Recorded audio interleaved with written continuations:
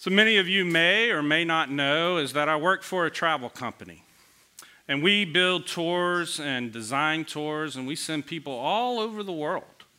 And we send people on journeys all the time. But before people go on those journeys, they usually call in, and they have a lot of questions. They have many questions. I heard a little giggle of those that work at the company.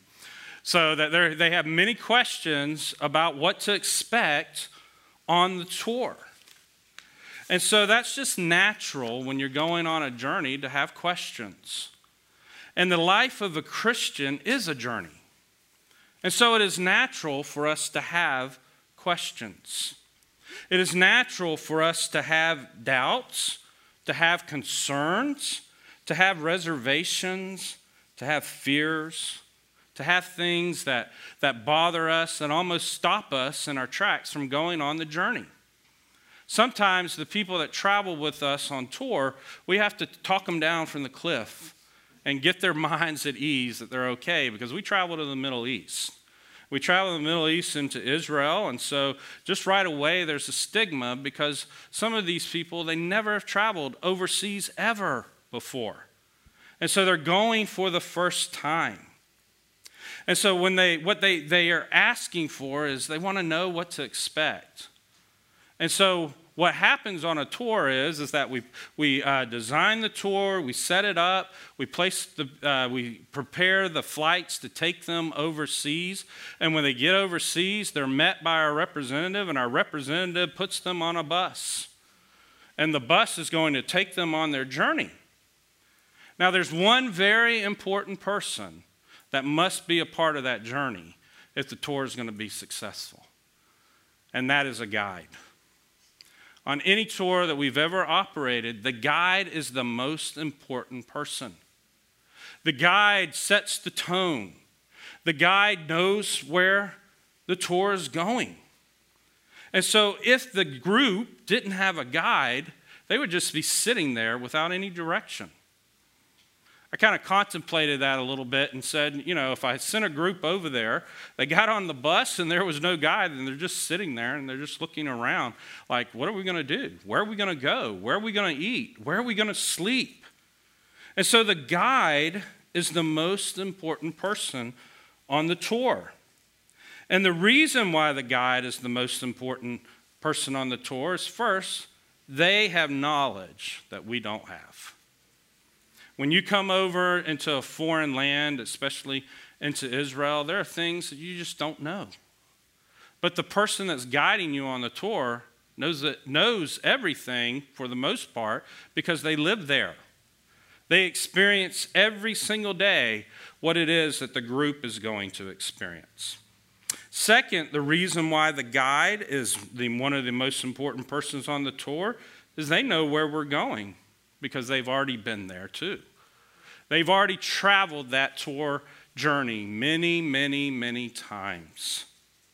And third, they know which way we will travel because they have mapped the course. Sometimes they have the responsibility to say, this is the route we're going to take. Speaks with the bus driver and says to the bus driver, we're going to take this road because this problem is taking place. The guide has that kind of special knowledge, special insight into that journey. Fourth, the reason why the guide is very important is that they know what we will see and encounter along the way because they know the terrain. They know how it is that we're going to travel and what we're going to travel through. They also know how to address any problems and troubles that arise. They bring us to know, to have the knowledge how to avoid delays and obstacles and traffic jams. Because in the end, what they're doing is they're providing care, direction, and comfort to the group. If the group doesn't feel like they're provided for, that they're tended to, that they're cared for, that they have no direction, it's going to be a disastrous tour, I promise you. And so that's what our psalm is teaching us tonight. Because our heart needs guidance. And when the people are calling in and they're asking what to expect on a tour, what they're asking for reassurance. They're asking for reassurance. And here in the psalm, that's what we're receiving. That's what our heart receives. We receive guidance and reassurance in this life. And as the people are calling and talking to us about the tour, they're entering into a travel experience. So I encourage you tonight as you read the psalm, and I encourage you anytime that you read the psalm, enter into the emotion of what is being written. Feel what it is that the writer is saying. Hear the angst, hear the desperation, hear the cries that are being made by the psalmist, because through them, God brings them to a sweet resolve that only God can do. That only God can do by bringing them through the experience emotionally in a real and tangible way to see that they are being drawn near to God. And so we can only draw near to him as we are guided by his word. That's what we see here in the psalm. And so we're going to first enter into that experience by asking questions. Just like those who go on tour with us overseas to Israel, they ask questions because they want to experience what they're going to experience before they experience it. And that's what this psalm does. It tells us what we're going to experience before we experience, so we can be guided and directed and cared for and provided when those moments come. And so the first question that we could ask is, what does the path look like? What's the path of our journey look like? We hear in the first two verses of our text, it says that the word is a lamp to my feet and a light to my path. That implies something about our path. It implies that our path is dark, because we wouldn't need light if it wasn't dark. And there, the psalmist is telling us that we have a guide. We have a guide that's going to show us where to go, even though that path is dark. And so we gain some hints from the psalmist that the path is dark because we need light. So let's ask ourselves and stop a little just for a moment and say, why is the path dark? Because if we don't know why the path is dark, then why do we need the word? A heart that is in this world, it is in darkness from the beginning. The heart that is without God has no light. One theologian said it best is that as far as man got out of the garden, the further that they got from the garden, the more light they lost. Because when they were in the garden, they had the light of God. They had the fellowship with God. They were walking with God, talking with God. But when they sinned against God, they were cast out of the garden. And the further and further that they were thrown out of the garden, the light went out. So much that people decided, I'm going to build a tower to Babel. I'm going to become jealous and I'm going to commit murder. Sin became at its height, that God had to destroy the world because sin was at its height by a flood, because the light had gone out. The world was dark. And so we have to have light in this world, or we're going to spiral just like that. We're going to spiral in life by having our own way, trying to become God, by taking God down from his throne and building a throne up to heaven that we would be God. Or that we would sin and be about all the frivolity of life, so much having no regard for God whatsoever, that all we could expect is his judgment. Second, the path is dark because we are ignorant from the beginning of how to live right with God and in fellowship with him. Sin did that to us. When the Bible speaks about darkness, it's speaking about ignorance. Not a lack of knowledge is darkness. A lack of knowing God, a lack of knowing how to live right with God is darkness. That darkness can breed many things. It can cause us to have missteps in life. It can cause us to have indecision in life. It can cause us to stumble. It can cause us to fall. Because when we don't know where we're going, we're just grasping in the dark. We're hoping that we're finding our way when we have no light. But when the Word of God is given to us as a light, we see. Because God is guiding us. God is directing us. Darkness, the path is dark because we have no moral compass that could lead us into the presence of God without light. When we fell in Adam, we died. And by dying in Adam, we were depraved. We had no hope, no way, no ability, no power within us anymore in how to approach God. The way had been barred. The garden was not open to us. But thanks be to God that God, out of his grace and mercy, declares that he's going to provide a way by sending a Redeemer. He sends a Redeemer that the serpent would be destroyed and that the seed of the woman would live. That gives us light. That gives us hope because it says to us, we don't have a moral compass unless God does intervene in grace. If God does not enter into his world in grace, we have no hope in this world.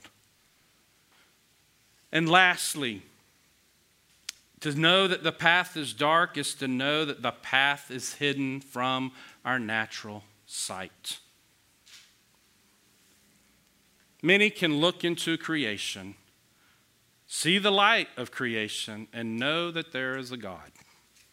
And Romans even says that creation is without any excuse to acknowledge that there is a God.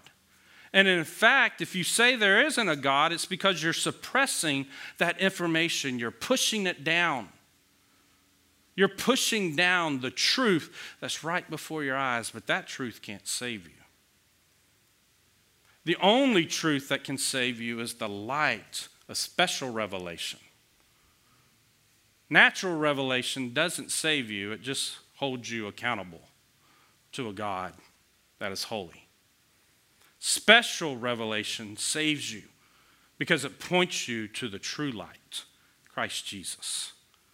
Special light directs you. Special revelation shows you, it uncovers that which is hidden that is found in our Lord Jesus Christ. And special revelation is the Word of God. It is what God gives to us to reveal to us his plan of salvation.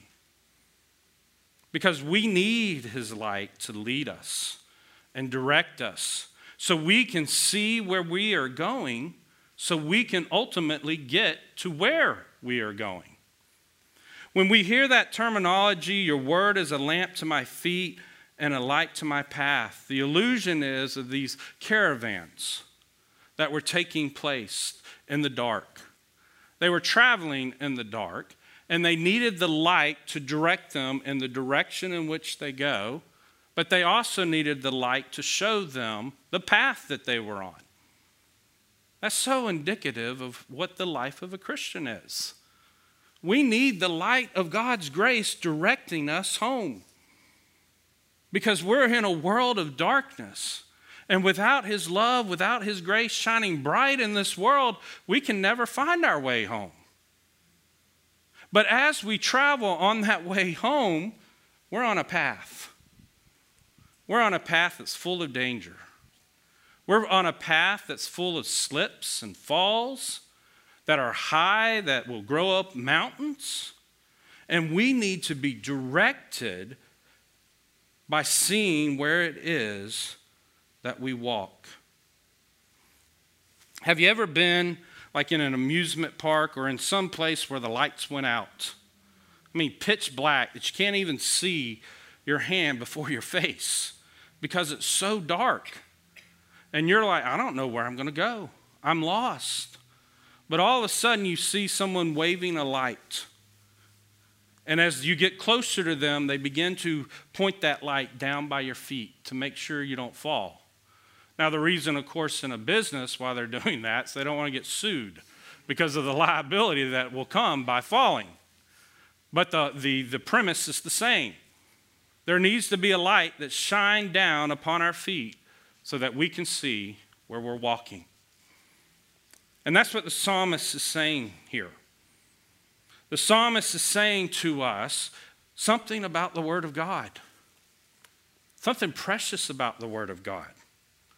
That the Word of God is not simply the vessel that gives light, but it is light itself. And so if that is true, then how should our heart be inclined in this world? Should our heart be inclined to follow philosophies and teachings and instructions that are outside of the Word of God? Because those philosophies and those instructions and those theories and whatever they are that stand in opposition to the Word of God is darkness. They may look like light, but they're false lights. We have that danger in the world that there are many false lights in the world, but the Word of God is not one of them. Because the Word of God reflects the glory of the one who gave it. The Word of God reflects the light of the glorious God who gave it out of His special love and mercy that we can find our way home.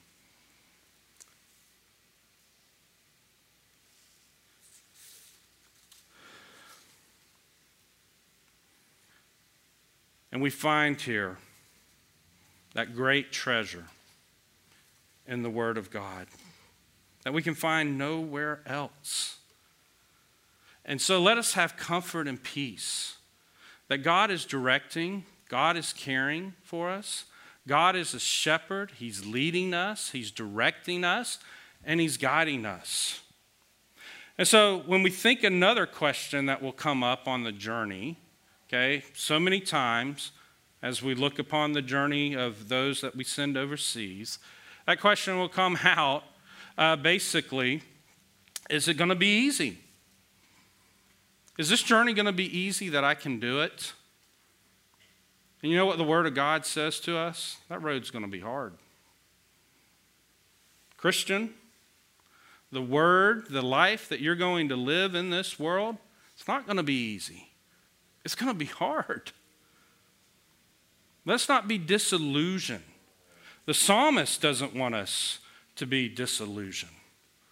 If the Word of God is light to show us truth, truly it is, then it will show us the truth about the Christian life. And the Christian life is hard. And the reason why it's hard, he gives us 3 reasons. In verse 107, it says, I am severely afflicted. Because the life of a Christian is a life of affliction. It's not without affliction. There is a guarantee to the Christian that you will be afflicted. And the reason why you are guaranteed that you will be afflicted is because Christ was afflicted. And if He is afflicted, He's our master. Are we greater than our master? The Word of God would ask. No, we're not. And so just like He was afflicted, we will be afflicted. In verse 108, we see there a cry out to God that says, accept my free will offerings of praise, O Lord, and teach me your rules. Anytime that we are crying out to God, it's almost as if we are in desperation. The life that we live before God and we live in this world and this journey that we're on, it's hard because it's full of affliction. It's full of desperation. And the last thing that it's full of in verse 110 is full of danger. Hear what the psalmist says. The wicked have laid a snare for me, but I do not stray from your precepts. It would be natural that a heart that is suffering so much would be bound to give up. And so you kind of think about it, if we don't know what to expect, if we were told, hey, you know, the Christian life is going to be easy, you're never going to have affliction, you're never going to feel like you're in a sense of desperation, and there's no dangers out there. And the moment that you encounter affliction, desperation, or danger, what's going to happen? You're going to doubt, are you a Christian? You're going to doubt that you're going to safely arrive home on your journey. But the psalmist doesn't give us that. The psalmist doesn't allow that doubt to grow. Because what we see in the psalmist is a resolve. The more that I'm afflicted, the more that I cry out in desperation, the more that I encounter danger, what am I going to do? I'm going to stay the path. I'm not going to stray from the path. I'm going to stay on the path. Because your word is light to me. Your word is that which guides me. Because I need a guided heart. Because if my heart's not being guided, the moment those afflictions and desperation and dangers come, I'm out of here. It's like I give up. The journey's way too hard. I'm not continuing down this road.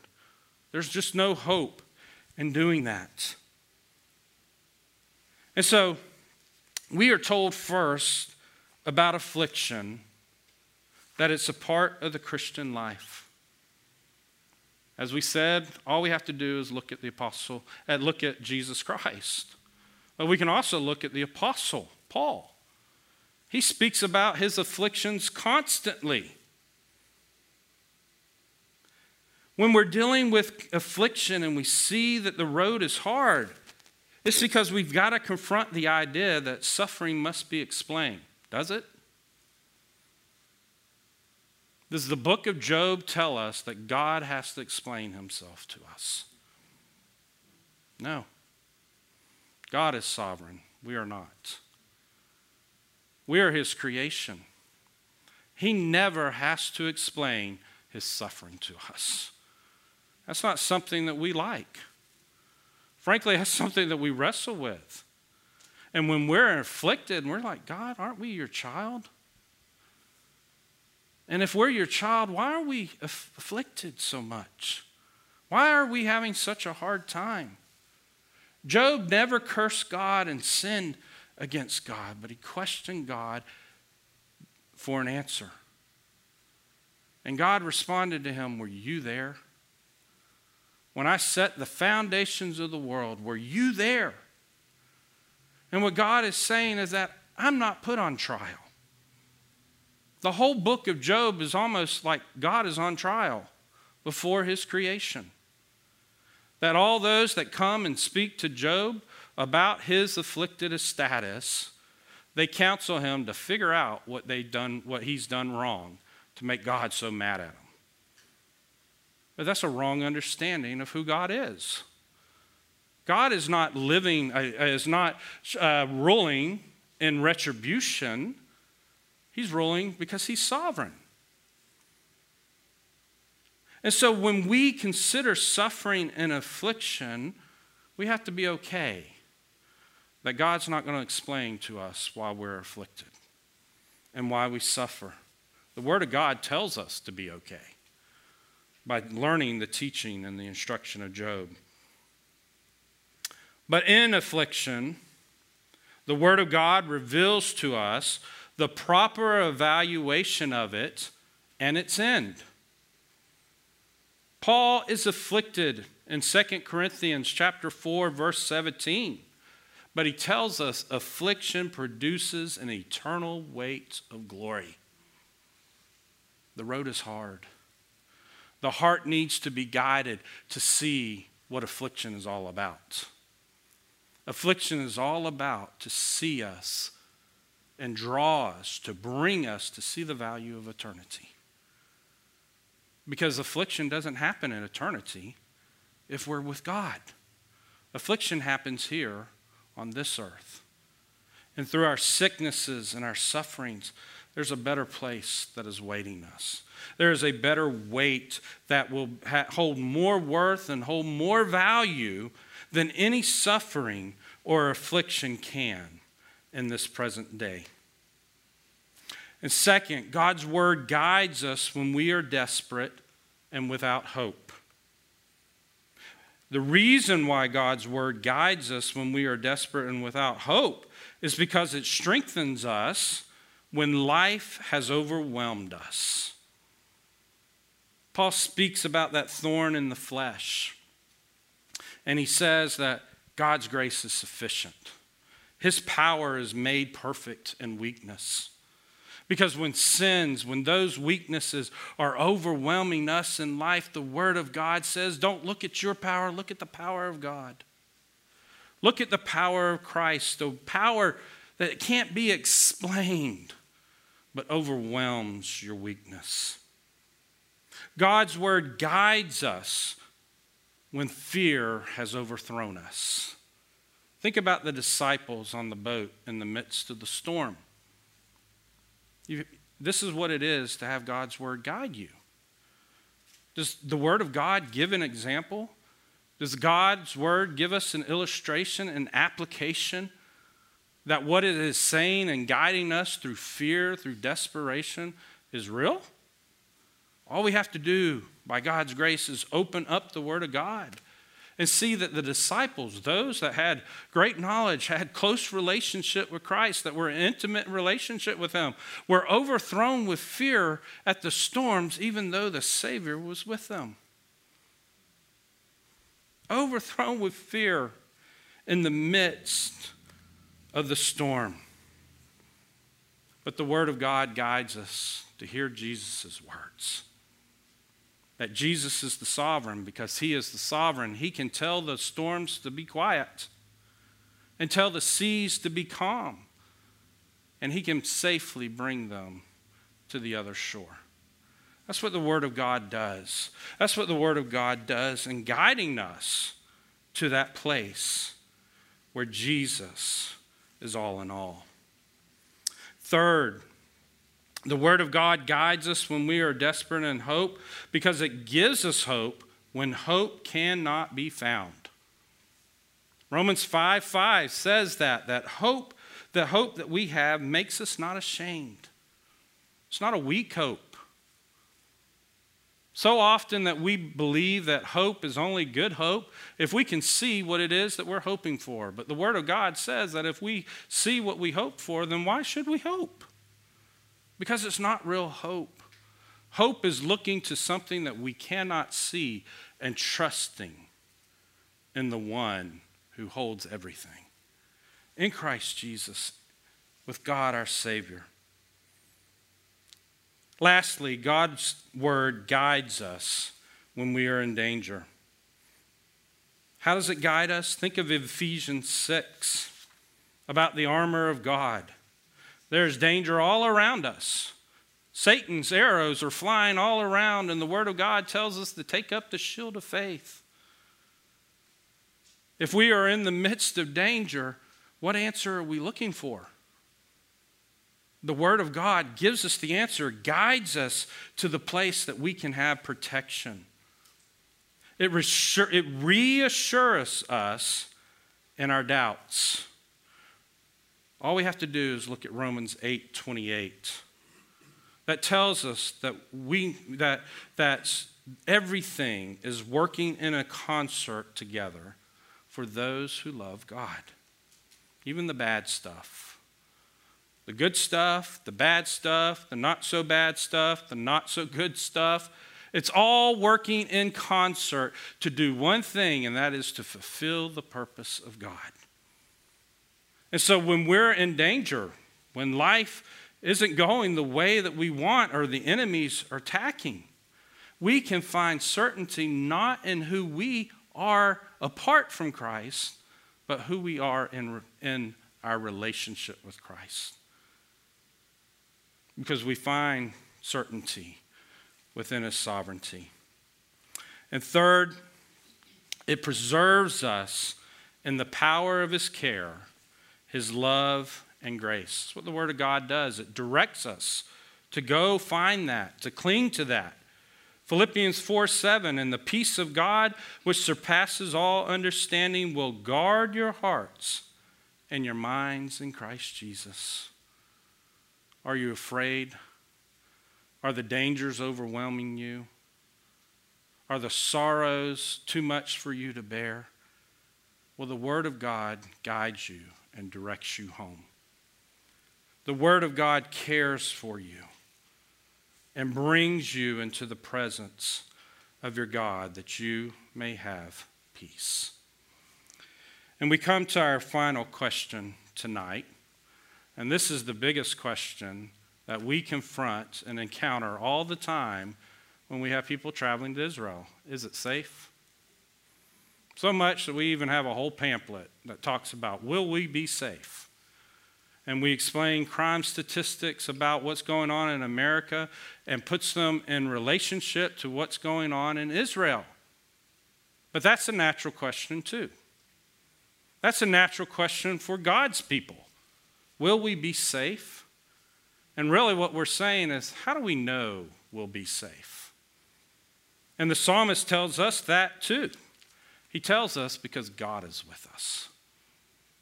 If God is not with us, then we are not safe on this path or this journey. The path is too dark and the road is too hard for us to ever come home safely and be with our Father in heaven. But God is with us. And the reason why that we know that God is with us is because He gives us things. He gives us His voice. He speaks to us. He directs us and He guides us. In verse 106, what does He give us? He gives us righteous rules. In verse 106 and 108, He's giving us rules. And we see that there's different terminology that's used here in the psalm when it begins to speak about righteous rules, precepts, statutes, testimonies, ordinances. All of those have their special place in God saying to us that He's with us. They have their special place in saying that you're safe, that you can trust me because I'm speaking to you. I'm not leaving you alone. I'm not letting you figure out your own GPS. I've given it to you. I'm giving you the coordinates.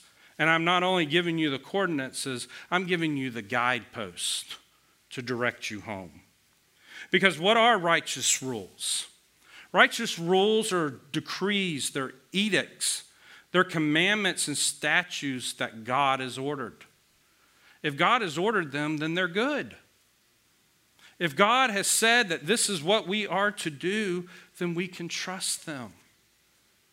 And that's what we see here. The psalmist is saying when he says, I have sworn an oath and confirmed it to keep your righteous rules. There could have been a doubt that says, my oath, what good is it? But yet I'm trusting in what you have ordered, what you have said. I have confidence not in what I am swearing, apart from the rules in which you have given to me to trust your voice. And in verse 109, we hear this word law. And that word law is Torah. And when we hear the word Torah, we're talking about the teaching and direction for life. And the teaching and the direction for life, what they are, they're principles that are given to God's people for their welfare. And so the way that God directs us and tells us that we're going to be safe is that he's giving us rules in our life and teaching and instruction in our life that's good for us.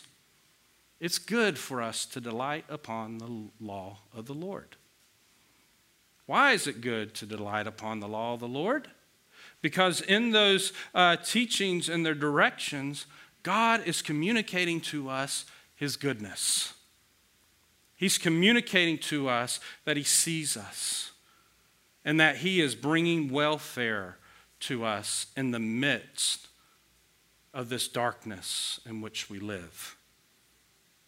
Third, the way that God tells us that he is with us and that we are safe are through precepts. In verse 110, it says, "The wicked have laid a snare for me, but I do not stray from your precepts." I don't stray from the guiding principles or rules that control or influence and regulate my conduct. God gives very clear teachings and instructions called precepts to govern our actions, to govern the way that we live. He also gives us testimonies. In verse 111, "Your testimonies are my heritage forever, for they are the joy of my hope." And what this is that there are earthly edicts, ordinances that God gives in creation to give witness to his plans and his purposes. For instance, when he ordered the building of the tabernacle, that's the testimony of God's grace because it pointed to a greater tabernacle, Christ Jesus. The people could have confidence that God was going to pitch his tent with them because he was going to send his son. They may not have known it fully then, but we know it now. That when Jesus came and lived among this world with us, he tabernacled among us. And the reason why that God had ordered that the people were to build the tabernacle is that they could know his plans and his purpose in this world.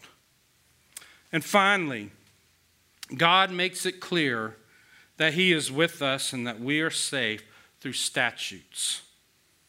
In verse 112, it says, "I incline my heart to perform your statutes." And statutes are the written law that are given by God for governing. So let us not resist God's commandments. Let us not resist what God tells us to do. Because when God speaks to us and tells us what to do, he's saying, I am with you. I am leading you. I am guiding you. And that's because his guiding presence is found within his word. No other place but in his word. We're not alone in this journey. Our great God is with us. And when we know that, we can be assured that we are safe. And when we have reassurance, notice what the psalmist does. In verse 1:6, he says, I'll remain steadfast, right? He's saying that I have sworn an oath and confirmed it. In other words, I'm not going to get off of my oath. I'm going to remain steadfast in my love and devotion to you. Notice at the core where that devotion and that commitment comes. It comes in knowing your God. The psalmist is resolved to have steadfast love and commotion and a devotion to God because God is speaking through his righteous rules. When we have reassurance, that knowing reassures us and it causes us to worship him and depend upon him.